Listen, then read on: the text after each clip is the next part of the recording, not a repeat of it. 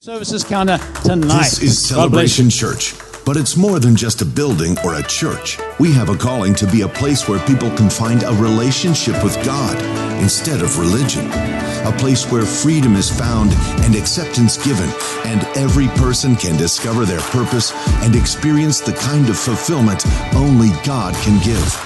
Together we will raise, lead, and empower a generation to change the world. Here, Jesus is famous, and all the glory goes to God. This is Celebration. This is our family. Welcome home.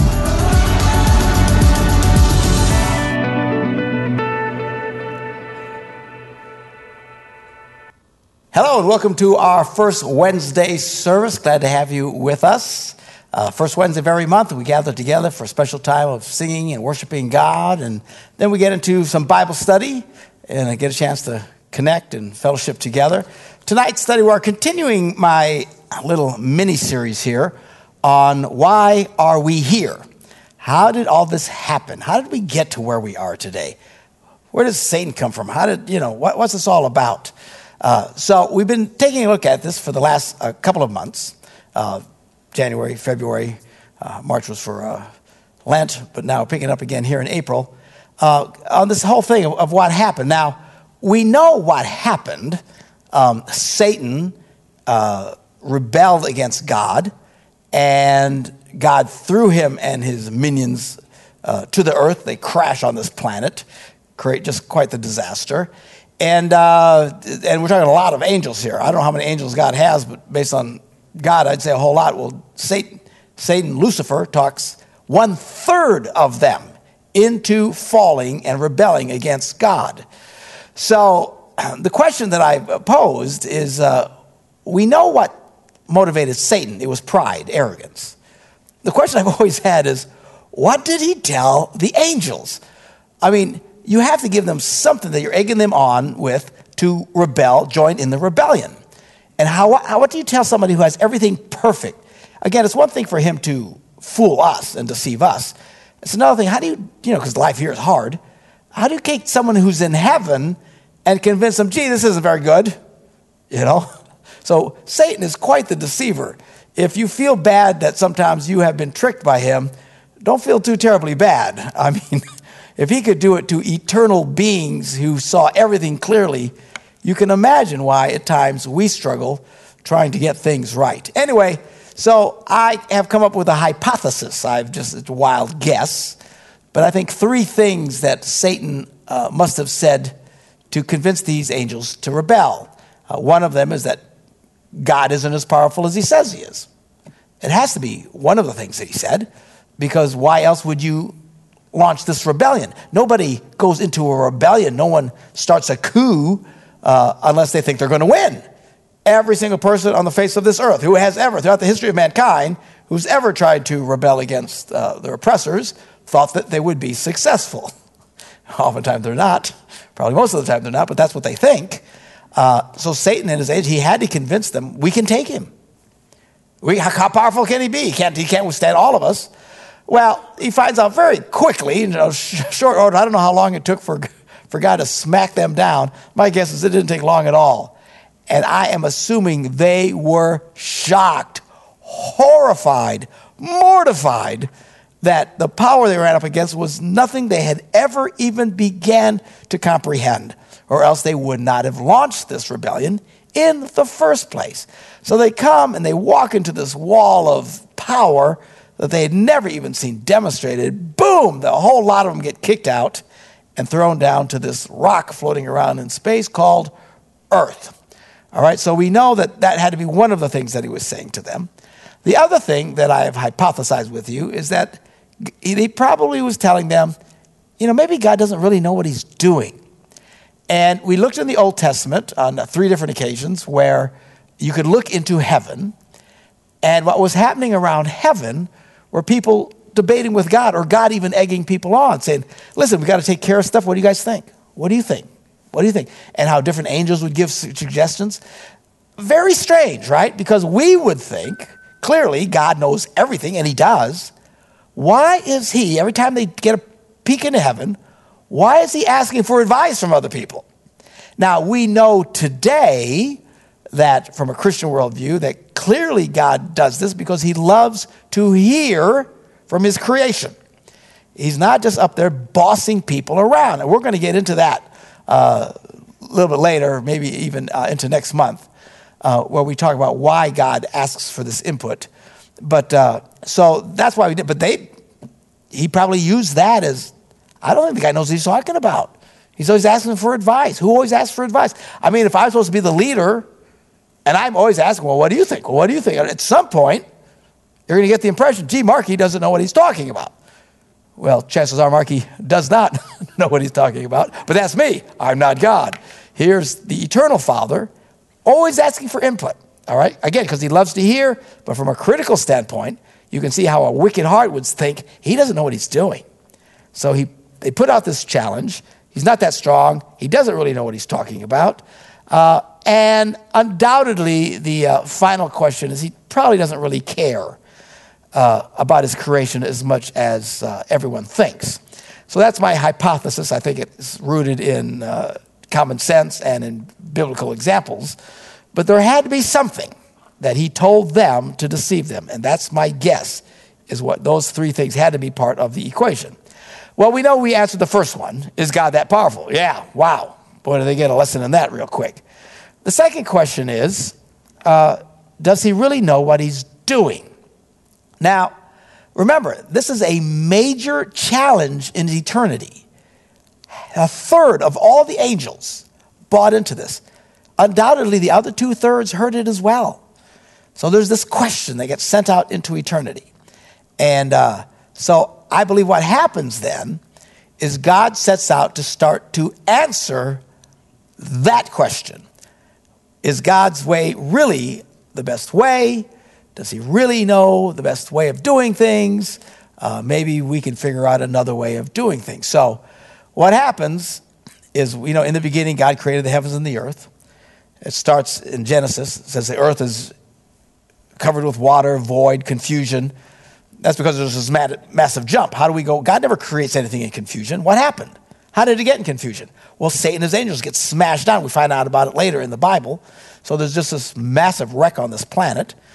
And then God comes and he pushes back the water and he brings life back to the earth. He creates all the creatures that are on the earth and puts man and woman on the earth. And I think at this point, Satan and his angels are probably really confused, thinking, what is he doing? What is he doing? And maybe even the angels of heaven are thinking, what is he doing? What a strange thing to be doing. Why is he doing this? Remember, we are now in the middle of the greatest conflict in the history of the universe. This is the Super Bowl of all Super Bowls. There's never been a conflict like this. Boom, massive conflict. And what's going to happen next? Well, they know that all they've gotten so far is they got kicked out and that there is punishment coming. They know punishment is coming. They just don't know exactly when.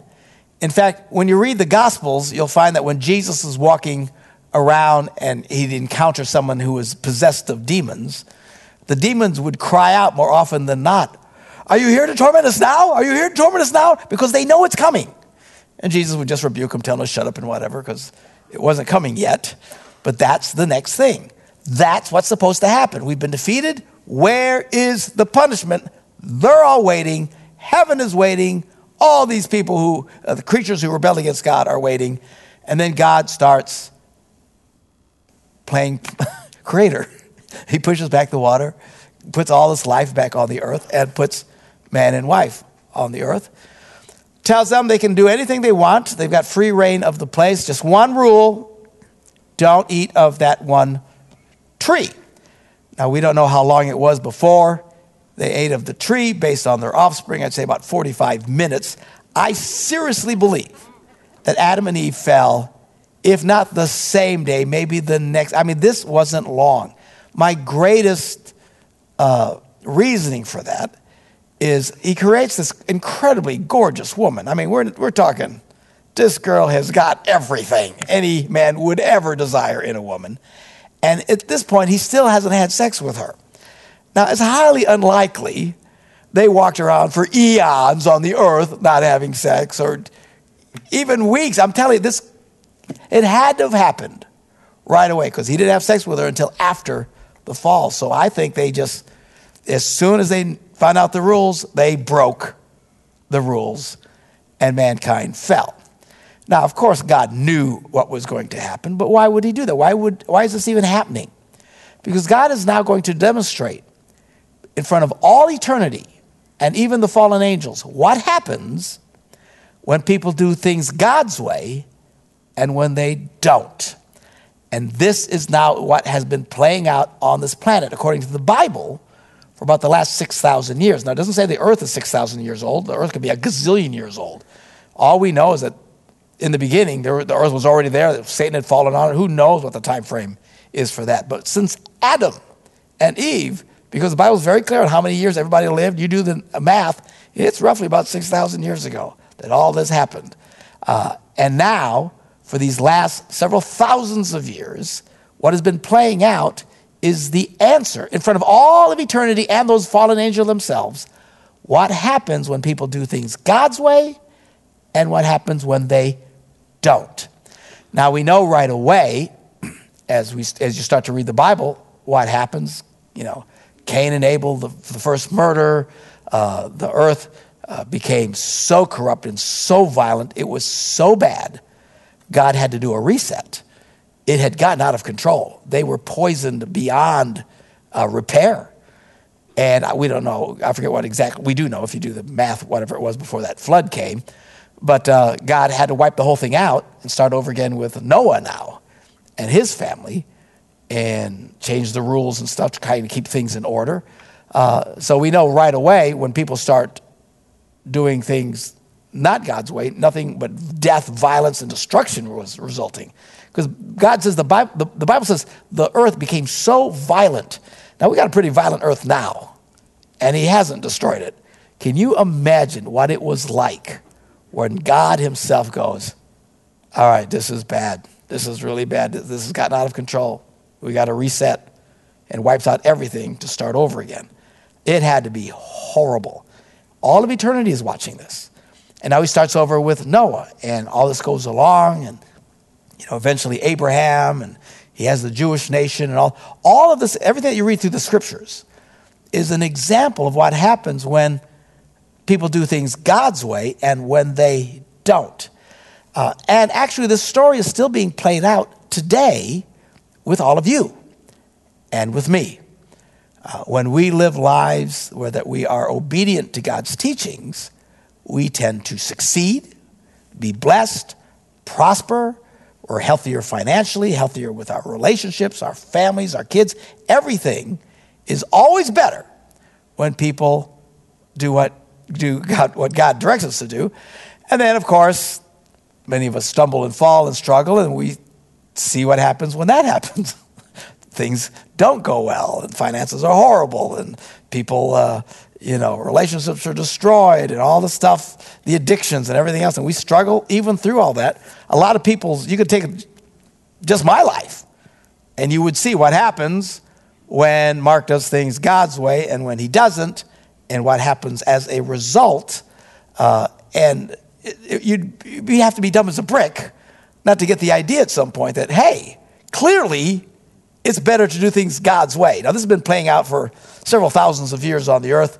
And even if you double that time frame, I think it went, even longer, 12, 20,000 years, whatever. It's been a long time. And all of this is being played out and continues to be played out to this very day. And what is happening is God is answering the question about, is it best to do things his way or not? You got Satan's way, you got man's own way. Not everything people do is always the devil. Some stupid stuff we do is just stupid stuff we do.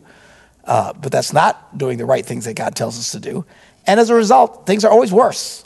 Whatever on this planet, for however long we've been on here, every time we do things our own way against God's way, it's always worse. It's always death, destruction, sickness, despair, brokenness, addictions. I mean, the list goes on and on. So what is happening now, and again, this is just, we're like in the halftime of the biggest conflict that has ever happened. Everybody, the angels, everyone's waiting for this hammer to fall on these fallen angels. But instead now, we're in a pause. That's why we are here. We are examples now to bring glory to God by doing the right things, following the right directions. That's why we learn the scriptures. That's why you're here even listening to me tonight, is to learn more about God and how to do things in the right way and how to apply God's principles into our everyday lives so we start to glorify God. And the more successful, the happier you are. And success isn't always in terms of monetary stuff. You know, there's a lot of people who never make a lot of money at all, but their lives are very successful lives. They're blessed, they're happy, got great kids, great wife. You know, as long as we keep following the right path, we are constantly giving glory to God, and all of eternity is watching this. All these, the point of it all is to establish once and for all that in fact God's way of doing things is the best. He knows exactly what he's doing and what he's talking about. This should be so strong by the time we're done, and I don't think we have that much time left, to be honest with you. Certainly the Bible itself says there's not that much time left. We don't know when it's going to end. Might be a few hundred years yet, but I don't know. You know, there's not that much time left. It could end in 5 years. I have no idea. But it's all going to come to an end. And never again, I want you to think about this, throughout the history of eternity, never again will anybody ever be able to launch the kind of accusations that Lucifer successfully did. If anyone ever doubts a gazillion years from now into the future, in eternity, so I don't know, does God really know what he's doing? Man, all they're going to do is say, go talk to these guys. They'll send them to us. You know, we are forever the living epistles, the living stories of what it's like. And it will forever answer this question. So that's really the core of why we're here, to bring glory to God. And I'm going to get into more detail about, how that's playing out, probably in the next study. But as much as we are living this out yet, there is still yet a chapter that is going to be played out where it's going to be magnified even greater. And that is when the millennial reign of Christ takes over. The Bible speaks of a time when all this ends. Let's say Jesus comes back, 7 years from now, or whatever the deal is. The world's not going to end right away. If you'll study the scripture, and I'm going to show you where it says it right now, you're going to find that once this all happens, then he's going to set up shop on this planet, literally on this planet, for 1,000 years, where Christ himself will rule and reign, not over angels and stuff, but over people. There will still be people living and breathing on this earth. It's not going to all of a sudden go up in a ball of fire whenever Jesus comes back. Once he comes back, there are going to the world will continue, but now under the direct rule and reign of Christ. It will be the ultimate exclamation point to see what things were like when Satan had his way. And even still, in the middle of that, you have these great stories, the stories that you and I are living out, the stories that we see in the Bible, what happens when people obey God and when they don't. But there is a major demonstration that is coming on this earth with human beings on this planet, where they are going to rule. Jesus himself is going to affect all of life on this planet, and he's going to do it for 1,000 years. Sounds like a long time, but not when you consider how many thousands of years we've already been on this planet, right? So let's take a look at it. This is in Revelation. This is the last book in the Bible, chapter 19. And John, who's he's seeing all these things, verse 11 says, I saw heaven standing open, and there before me was a white horse, whose rider is called Faithful and True. Who is this rider? With justice he judges and wages war. His eyes are like blazing fire. On his head are many crowns. He has a name written on him that no one knows but himself. I don't even know what that means.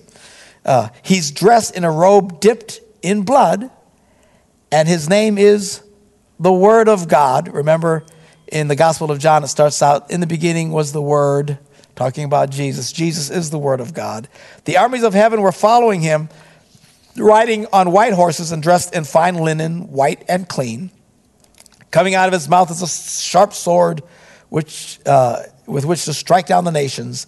And then the quote from the Old Testament, he will rule them with an iron scepter. In other words, right now, everybody has free will to do whatever they want to do. When Jesus comes back and installs his order, it's with a rod of iron. People can't act up the way they're acting now. It will be dealt with right away. There will be some serious order put in place. And this is spoken of in the Old Testament. The Messiah will come and rule with an iron scepter. He treads the winepress of the fury of the wrath of God Almighty. And on his robe and on his thigh, he has this name written, King of Kings and Lord of Lords. So all of that to describe Jesus is going to be coming back on this white horse to put in order. Verse 17, and I saw an angel standing in the sun who cried in a loud voice to all the birds flying in the midair, come, gather together for the great supper of God, so that you may eat the flesh of kings, generals, and the mighty, of horses and their riders, and the flesh of all people, free, slave, great, and small. In other words, there's going to be a massive battle that's going to result in massive deaths. Okay. When I saw the beast and the kings of the earth and their armies gathered together to wage war against the rider on the horse and his army. So it's like all of a sudden they see Jesus coming, and the armies of the world are going to actually try to repel Jesus coming back. But the beast was captured, the Antichrist, and with it the false prophet who had performed the signs on its behalf. With these signs he had deluded those who had received the mark of the beast and worshipped his image. If you don't know what I'm talking about, forgive me, we'll come back and we'll get into this sometime in the book of Revelation. But there's a time in the end where it says that this false prophet, this Antichrist, is going to be a major player in the earth. There's going to be this powerful guy that's going to be going along with him. People are going to get the mark of the beast. We're not sure what the Bible talks about. The mark of the beast is the number 666. What does that mean? We don't know till we see it. We won't not know. But they're all going to be marked with this mark of this Antichrist. It's going to get really dark and ugly. Now, these two characters, the two of them were thrown alive into the fiery lake of burning sulfur. Wow, nasty. And the rest, all these people resisting Christ coming back, were killed with the sword coming out of the mouth of the rider of the horse, and all the birds gorged themselves on their flesh. He sees this, he speaks about it in past tense. So he knows it's coming. He actually saw what was going to occur. Now, the very next verse, and I saw an angel coming down out of heaven, having the keys to the abyss, and holding in his hand a great chain. He seized the dragon, that ancient serpent, who is the devil, or Satan, and bound him for 1,000 years. He threw him into the abyss and locked and sealed it over him, to keep him from deceiving the nations anymore until the 1,000 years were ended. And after that, he must be set free for a short time. So they basically take Satan and they bite him up and throw him in a hole and is locked up. Why? So he can no longer deceive the nations, because Jesus is now going to rule on this earth with nations. The world's going to continue with human beings, but now the influence of Satan and all this insanity and this craziness that we've been dealing with for thousands of years will be stopped, because Satan will be bound and he will have no access to mess with everybody's head. Now notice it says that he will be released again. Why is he going to be released again? Because what happens at the end of the 1,000 years, these people are going to be, for 1,000 years, people are going to be living on the earth. The Bible in the Old Testament talks about a child will be 100 years, because there's not going to be any, everybody's going to live really long lives, and, everything's going to be great. And all these people are going to be born into the earth during this 1,000 years. That's going to be a lot of people. No sickness, no disease. Can you imagine how this place is going to proliferate? And then at the end, when it does all come to an end, everybody has to be tested. Everybody has to be tested to see if they're going to truly follow Christ. You would think, after 1,000 years of Jesus on this earth and knowing what's coming, that no one will get caught up in it. The amazing thing is at the end, Satan will be released, and he will again deceive huge swaths of mankind. And they're going to gather together and try and rebel against Jesus again. And boom, that's when everything ends. And then the great judgment comes. Fascinating stuff. Verse 4, I saw thrones on which were seated those who had been given authority to judge. I saw the souls of those who had been beheaded because of their testimony about Jesus, because of the word of God. These faithful people had not worshipped the beast or its image and had not received its mark on their forehead or on their heads. They came to life and reigned with Christ 1,000 years. The rest of the dead did not come to life until the 1,000 years were ended.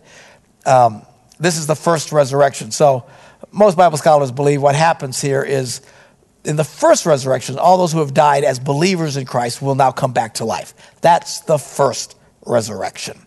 Everybody else who did not obey God, which is the majority of human race, will still remain in the grave. All right? And he writes, blessed and holy are those who share in the first resurrection. The second death has no power over them, but they will be priests of God and of Christ and will reign with him 1,000 years. So this is setting up this 1,000-year reign. Now, let's stop here and let's go into the Old Testament and let's look at the Old Testament's vision of this. They also saw this time of Christ ruling on the earth. Chapter 11 of Isaiah. A shoot will come up from the stump of Jesse. Now you have to understand, Jesse was the father of David. David becomes the great king. Jesus is referred to as the son of David. So the shoot that comes out from this branch is the Messiah.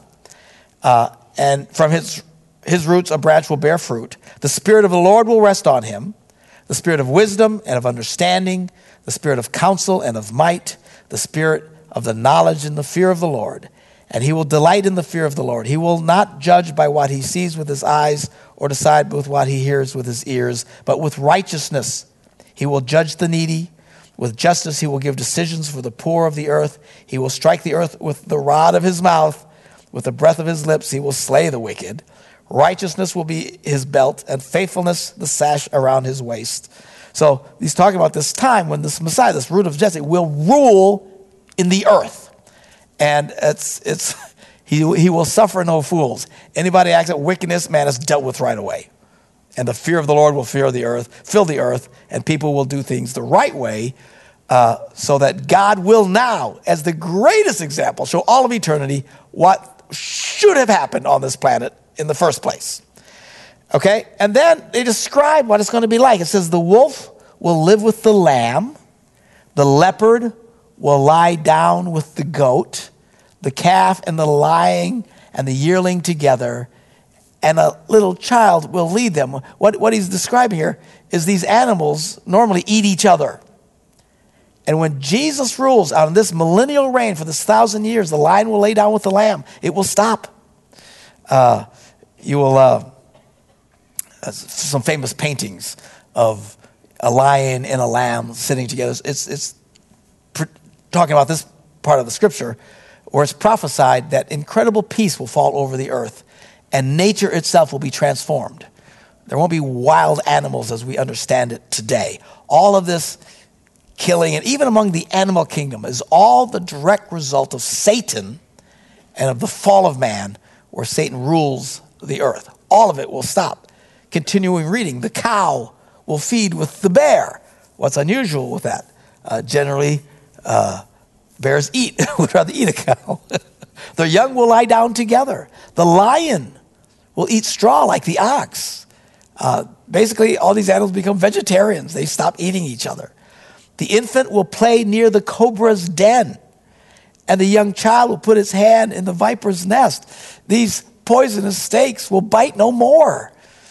You can have your infant, well, there's a cobra's den. Now, if there's a cobra's den, you don't let your kid go there.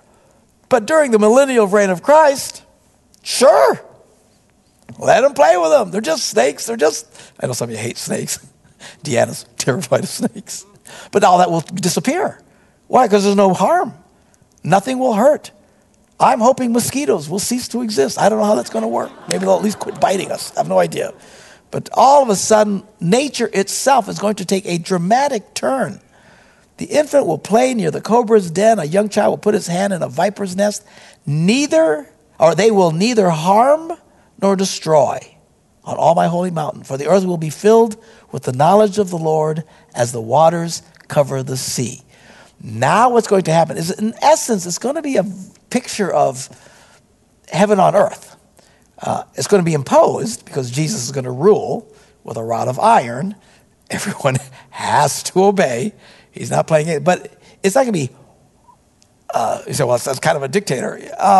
It's going to be the most benevolent dictator in the history of the universe. He's not going to put up with people's crap. It is what it is. It's going to stop. You try to steal something, try to hurt someone, man, boom, the hammer's going to come down. And again, there's not going to be any deceiving spirit in the earth to make people think crazy, to do these crazy things in the first place. So by and large, the sinful nature of man will be very much tapped down. And it's going to be amazing. And all this peace is going to be promulgated through the entire world. But it will be this world with human beings. And the animals will still be here, and all the stuff, just like we have right now, is suddenly going to be transformed when Jesus comes back. Initially, there will be this great battle, or the armies of the world, of the world are going to try and fight. I don't know how it's all going to play out. It's going to be fascinating. I don't know if they're going to see on their radars this thing coming towards the earth. They're going to try and resist this. Are these going to be aliens? Yeah, Jesus is coming. Those are the aliens that are coming. And it's going to be a serious butt kicking, and all these wicked armies that will be ruling all under the influence of this Antichrist and stuff will all be destroyed. It's going to be a massive battle. There's all kinds of scriptures that talk about this massive battle. It says the blood in this valley will flow as high as a horse's bridle. I mean, it's going to be a massive wipeout of destruction of these wicked people when Jesus comes back, and boom, when he sets up his kingdom, everything's going to change. And it's going to be amazing. It's going to be a time of unparalleled peace. Now, stop and think about this. This 1,000-year period is going to be the most dramatic demonstration to all of eternity and to Satan and his angels what it's like when they do things God's way. And it's not just after everybody dies and there's a new heaven. He's going to show it could have happened right here, right now, on this earth. And it will be, and again, never again through the history of the universe, I believe what's going to happen is no one will ever again, they will never experience this kind of rebellion, these questions that God isn't that strong, that he doesn't know what he's doing. All that is going to be laid out forever. And this is going to be the most dramatic demonstration. And the interesting thing is, as believers in Christ, you will all see this. I will see this. Taking part in the first resurrection. We will come back to life. It's not the final resurrection where all the wicked are going to come back to life. They're not going to see any of this. But it doesn't matter because they ain't going where we're going. There's no more debating about if God knows what he's talking about. Anyway, so now let's go back to where were we in Revelation, chapter 20, verse 7 now. What we did there is we just paused and we saw what this 1,000 years is going to be like, okay? Verse 7, when the 1,000 years are over, Satan will be released from his prison and will go out to deceive the nations in the four corners of the earth, Gog and Magog, Old Testament terms, and to gather them for battle. And they'll number like the sand on the seashore. And they marched across the breadth of the earth and surrounded the camp of God's people, the city he loves. So as incredible as this sounds, once Satan is released, again, why does he have to be released? Well, all those people who are going to be born during this time, they don't get into heaven like we. I mean, they need to be tested like us. I mean, everyone who gets into heaven gets through the test of trusting God and obeying God, even when Satan is trying to destroy us. You and I are living out that test by faith in Christ and with the power of the Holy Spirit in us, and we can live victorious lives and die in faith. This is our goal. But these guys haven't had that. So all of a sudden, they will now experience what we've all experienced. And what's stunning is even after watching perfection with Jesus for 1,000 years, Satan will release, and people will start thinking crazy again. Those who have wicked hearts, those who have pure hearts, who are really walking in faith towards God, won't get caught up in it. But there will be a huge percentage of human beings on this earth. I know it sounds impossible, but millions upon millions of people from around the world will now rise up thinking crazy again, just like all the crazy you see on your TV every night. This will fill their heads again, and they will gather to rebel against Jesus. So they're going to gather around the city of Jerusalem, where Jesus will be actually ruling, and to have a big rebellion. Only this time, no drama, no drug out, all the crazy that we've been watching and are experiencing and are yet to experience. It says here that they marched across the breadth of the earth and surrounded the camp of God's people, all this gigantic army, because people are thinking crazy again, and the leaders in countries are thinking crazy again. But fire came down from heaven and devoured them. So it's like, all right, enough of this. We know how this works. And they're all going to gather and just poof, they're going to be gone. And that is now the end of it. And then verse 10, and the devil who deceived them was thrown into the lake of burning sulfur. He wasn't for that 1,000 years. He was just tied up. Now he gets it. After all this time, he will get his, where the beast and the false prophet had already been thrown into, and they will be tormented day and night forever and ever. You have to remember, hell was never designed for people.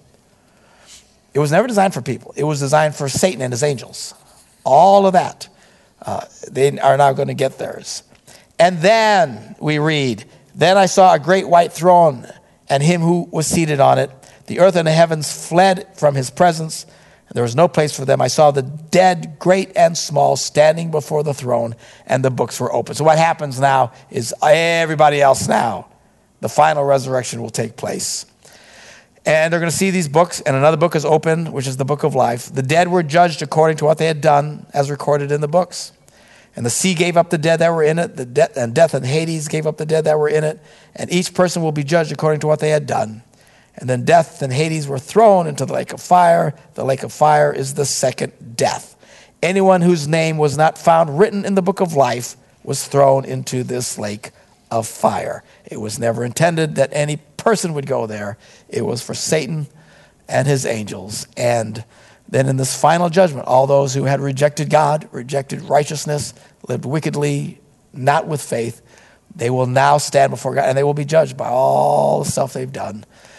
You say, well, Pastor, will we be judged for our wickedness? No, because our wickedness has been washed away in the blood of Jesus Christ. How many are glad for that? Now, we will have a judgment. Maybe I'll talk about that next time. We'll see if I even remember what I was talking about. But there is called the judgment throne of Christ. We will be judged by what we did, not in terms of whether or not we're saved, but did you give money to the support? Were you kind to people? Did you live out this thing righteously? We will all have to give an account. But it's different than this. You want to be at that judgment where we're judged for, living on our faith as we should, as scary as that is. But you don't want to be on this judgment list. These are for people whose name is not found written in the book of life, who've not been born again, who never accepted Christ, who never came to God in faith.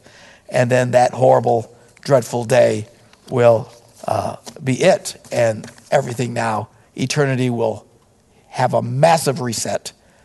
Whew. All this earth will go up in a ball of flame. That's when everything ends. And now eternity will begin from there. And then it's all done. This massive rebellion that happened, where Satan fell and was destroyed, all of that will now finally come to an end. We are still now in this calm before the storm. We are living out in faith, this experience of doing things God's way instead of Satan's way. We will be living testaments and testimonies, living books for all of eternity on what happens when you trust God and Christ in the midst of all this. And again, all this will be recorded in history. I assume they'll have instant replay. If anybody ever doubts, I don't know if there's going to be a museum for the stupid time on earth.